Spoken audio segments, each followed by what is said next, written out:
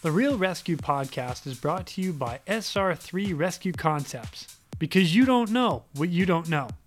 Is your agency or company looking for helicopter training? Or maybe someone to come audit your program? How about a standardization and safety check? Or maybe just an annual FAA refresher? Look no further, because SR3 Rescue Concepts has what you need. They are here to help your program succeed, to keep you up to date with the current techniques, rules, regulations, and equipment.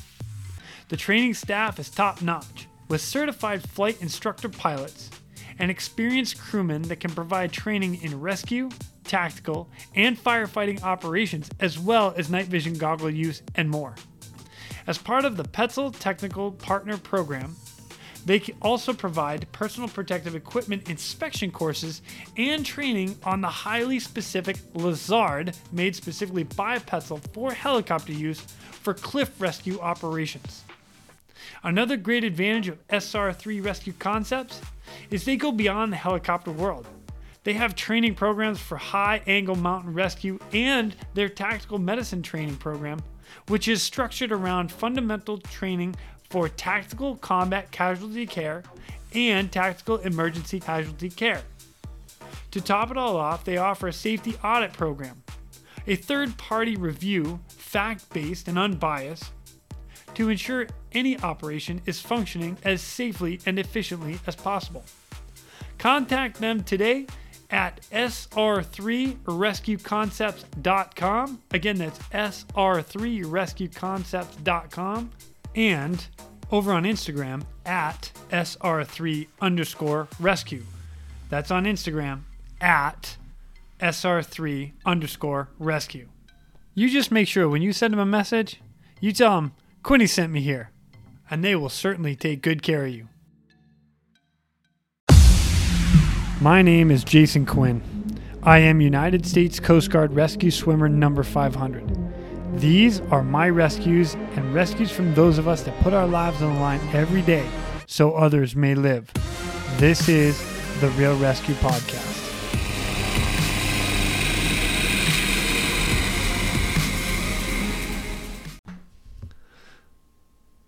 Hi, sweetie. Hey. Welcome to podcast number 1 of The Real Rescue. I'm very excited to be here. You have no choice. It's okay. So for everybody out there, we're going to tell them a couple stories, and this is what this podcast is going to be all about. It's going to be about stories that we've done in rescue, myself and other people that I've worked with, or other people that are out there, and some of the stories that they've done. And you and I have talked about this for a long time, and it's kind of fun that this is episode number 1. So this is what's going to happen for episode number 1. What better way to start it off than for me to tell you my very first SAR case? I'm excited.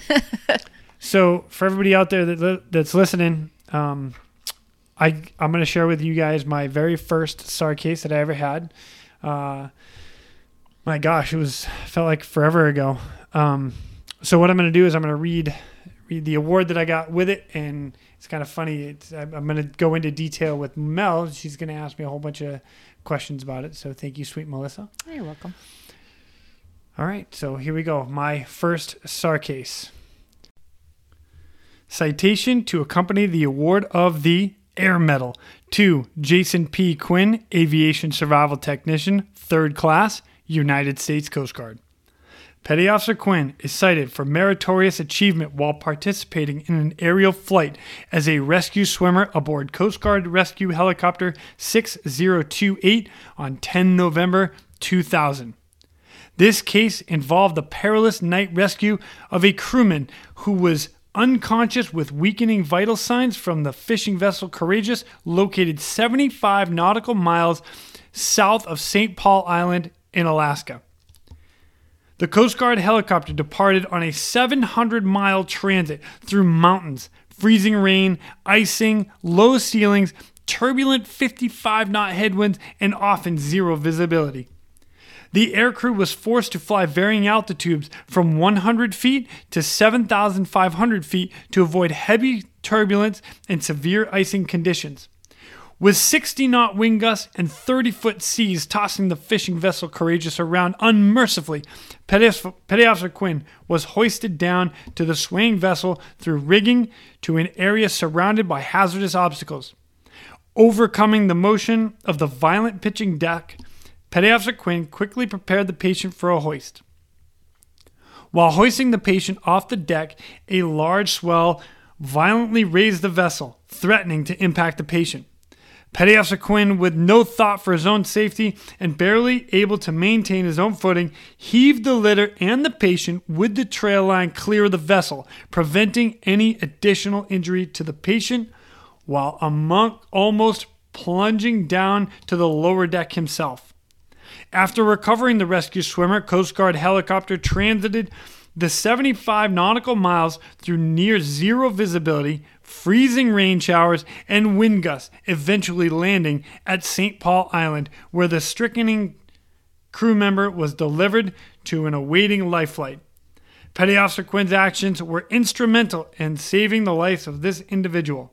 His courage, judgment, and devotion to duty are most heartily commended, in keeping with the highest traditions of the United States Coast Guard. Nice job. That was a mouthful. Good job. So that was my very first case. Pretty awesome. Mm-hmm.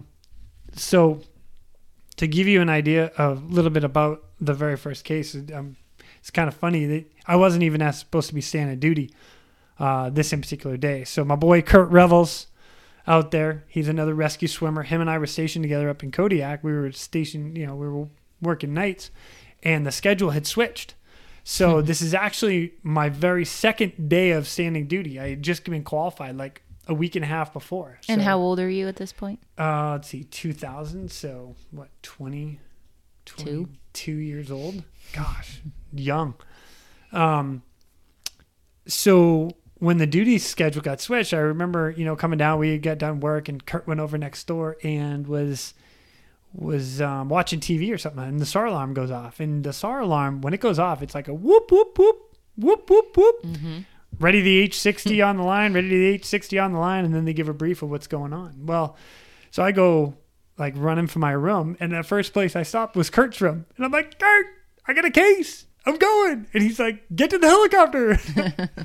So I went out there, met all the pilots and stuff, and next thing you know, we're going on our case. And we brought a flight surgeon with us, which was a little bit of a rarity because this was a unique case. The patient was, when he would go unconscious, he would stop breathing. So they're like, you know what, let's bring a full flight surgeon with us and we'll go from there. So we launch out. Now, mind you, it's nighttime. So we left at somewhere around 11 p.m.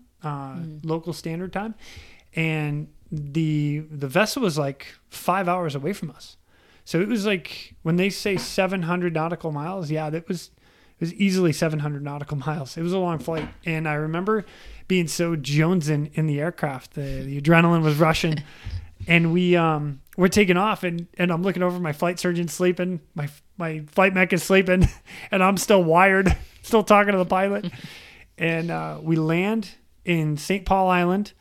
We landed at Coal Bay to get fuel. And when we landed at Coal Bay, we're getting gas and stuff, and we're having the brief as far as, okay, we still have another hour and a half, 2 hours to fly. And when we get on scene, Doc is like, oh, yes, I'm going to go down and assess the patient, and then we will do that. And I remember the pilot looking at her like, right, yep, that, we'll see. Why don't we just see when we get on scene? So it was pretty funny. So anyway, so then when we get back in the plane, we start flying back or towards the vessel, and all of a sudden we get on scene. Now it's getting close to like 4 a.m. at this point, because we've been flying for about 3 hours. Yeah, 4 o'clock, still dark.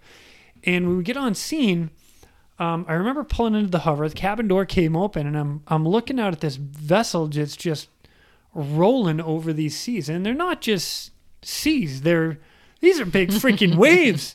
And I'm looking at this like, holy cow! They talk about this in swimmer school. This is what guys talk about. This is a real SAR case. Holy cow! This is what I've been trained to do. This is awesome. And then I'm thinking, I can't believe they're all like this. I just can't fathom what I'm looking at the moment.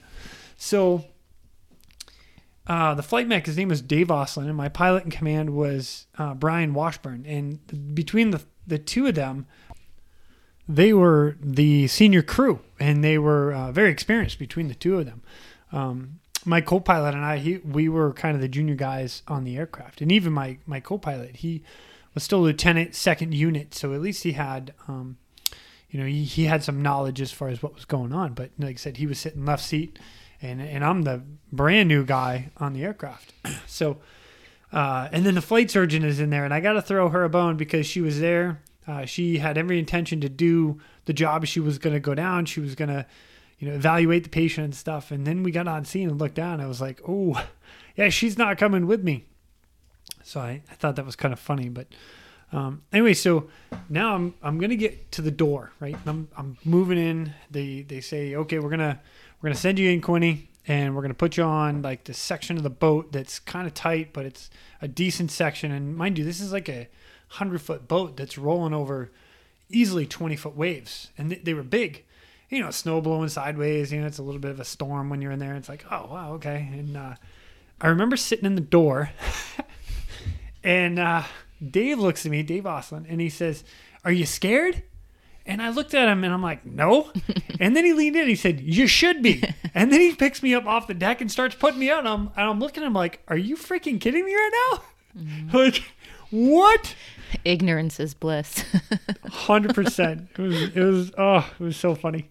So now I'm going out to the vessel, and they put me on deck.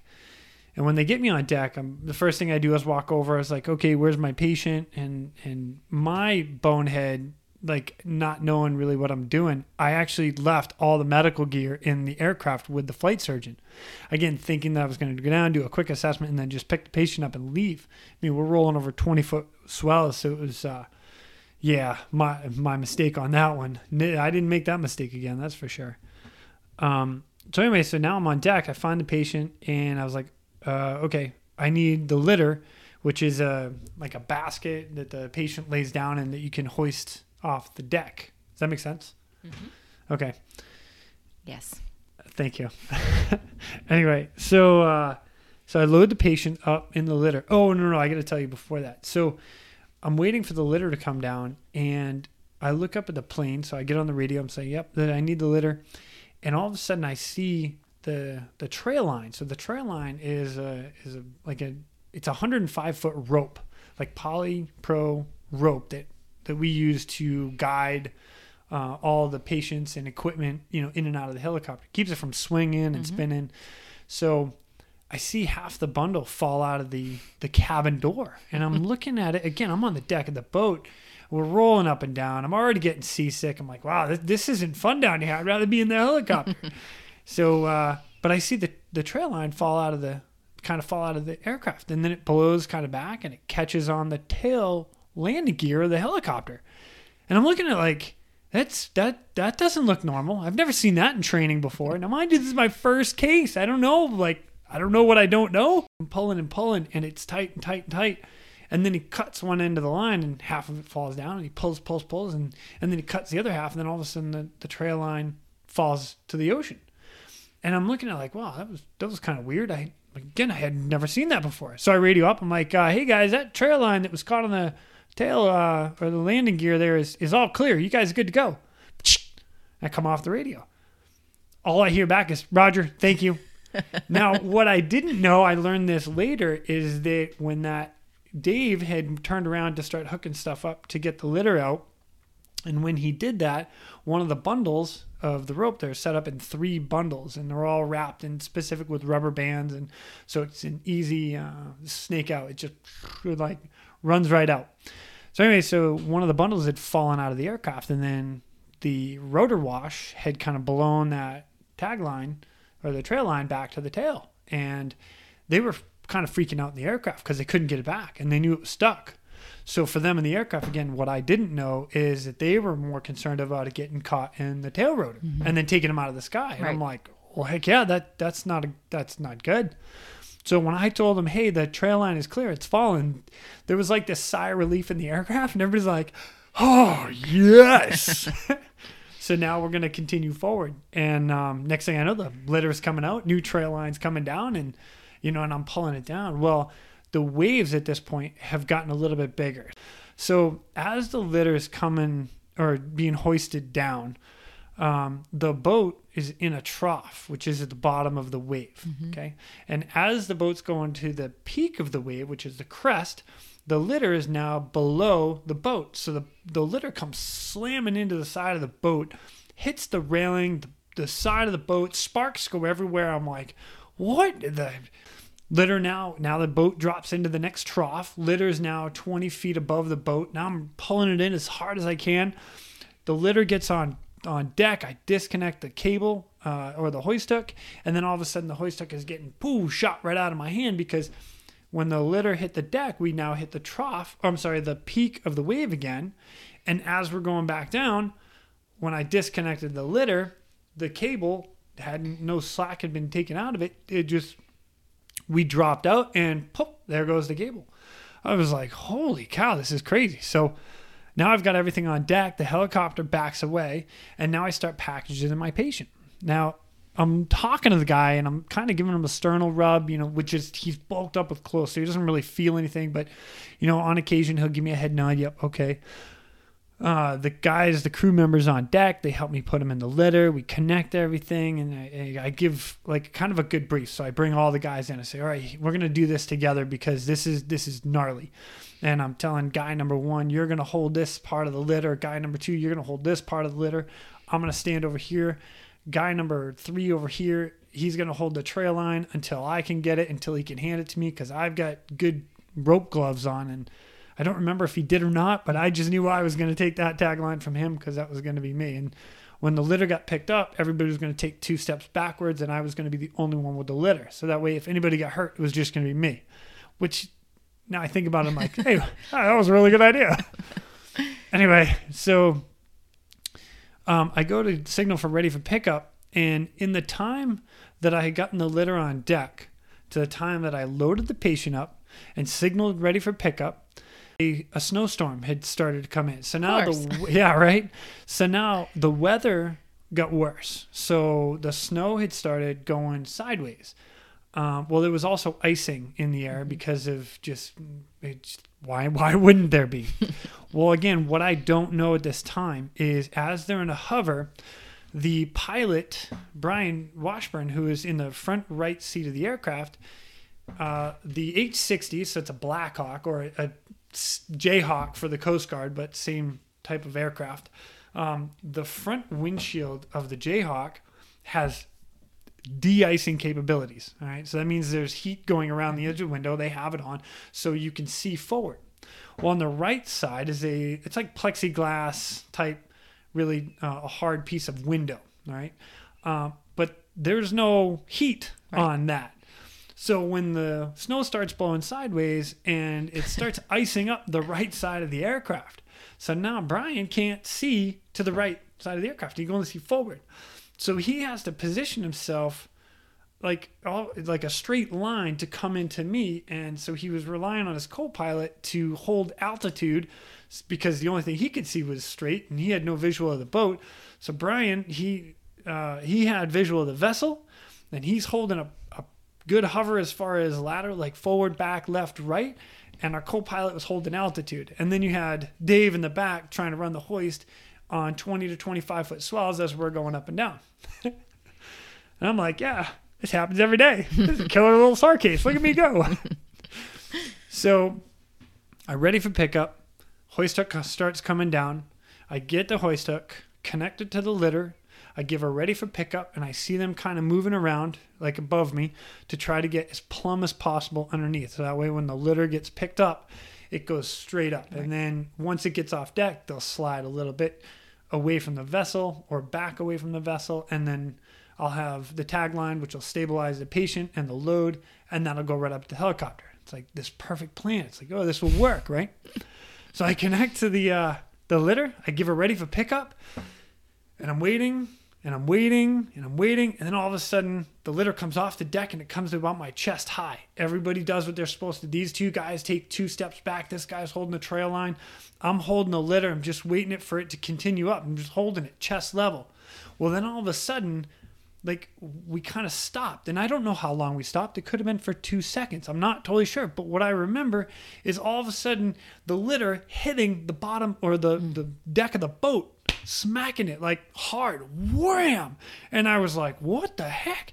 Well, what I'm trying to put a piece all together, and what I didn't know in the aircraft is they were still trying to get plumb because they were drifting forward, and because I was holding the litter, they didn't want the litter to go forward into the wheelhouse. So instead, again, they're trying to base what he can see. Well, at the same time, the boat comes and hits the peak of the wave, hits the bottom of the litter. Now all of a sudden I've got cable. It's doing this like 360 on this guy, and I'm like, oh my God.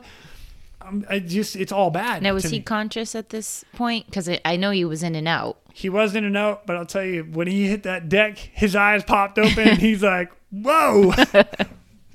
So then now we're at the peak of the wave, and we're going down into the next trough, and then all of a sudden the litter gets like pinged off the deck and goes right out of my hands, and now he's 20 feet in the air, and I'm grabbing the trail line, and it's ripping through my hands, and I'm like, whoa, and it's burning my hands. So then all of a sudden I get towards the end, and everything kind of is calm from then on. It was like, oh, okay, the patient's off. I have a trail line. They're not backing up. We're still going forward. We're still going up and down, but everything's cool. We're all stable. And I was like, okay, this is good. So then the trail line broke, or Dave Oslin released the tagline, or the trail line fell down. I brought it in, pulled it into me, wrapped it up, and I'm like, wow. I'm taking a breath, and I'm starting to get a little seasick because now we've been on deck for about 45 minutes, and I'm like, holy cow. Well, I come up on the radio and I'm bringing it up. I was like, all right, you guys good? And they come back, yep. And then I'm listening to them talk to the ship. And all of a sudden I hear them like, hey, we're running low on fuel. We're going to have to leave our rescue swimmer. And I come on, I was like, no, please don't.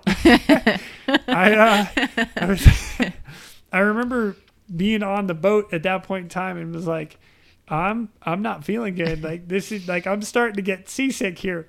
And I have to stay on this vessel for another 6 hours before it gets to port. Man, I'm not going to do well. So needless to say, I throw her ready for pickup, and I walk to what Dave would call the worst part of the boat I possibly could have. And I kid you not, it was a 6 feet by 6 foot square, and I just encompassed myself in between railings.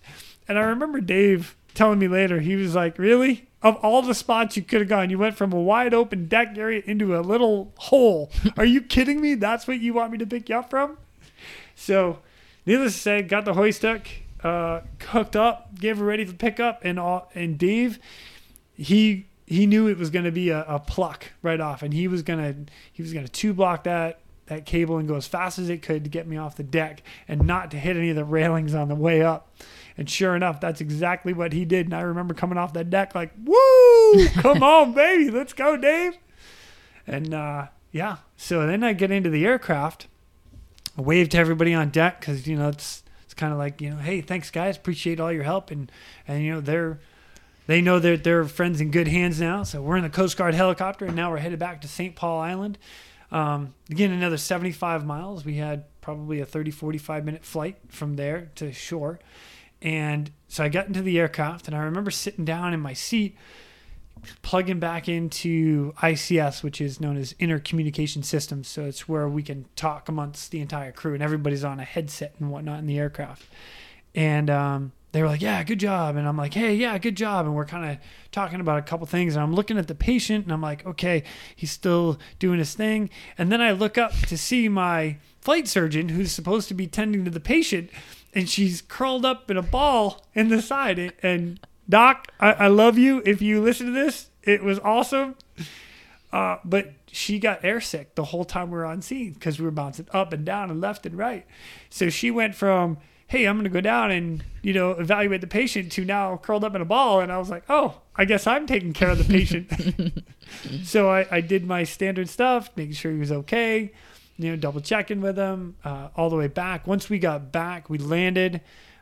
Life Flight was there. They had a small little aircraft, and they came in, evaluated the patient from there, took a pass, or took a pass down or patient report, and then loaded the aircraft and took off and went to Anchorage. So they had their own flight to go. But I remember sitting back after that, and we went back to it's known as a Loran station, which is it's a small Coast Guard station that has like a bunch of radios and stuff, and it's a small unit. There's probably 12 people out there total on the island.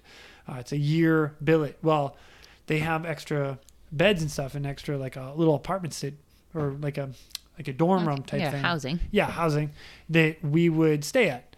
And I remember going in there and sitting down, and all of us were like, can you believe it just happened? And I'm looking, I'm like, oh, this isn't normal? And they're like, no, this is a pretty gnarly case. And I was like, oh, okay. Yeah, I had no idea. And then the more we talked about it, I was like, wow, this was crazy. And I couldn't believe that all the cases weren't like this. And had you been a veteran, don't you think it would have changed your response to looking down at that boat and seeing those waves?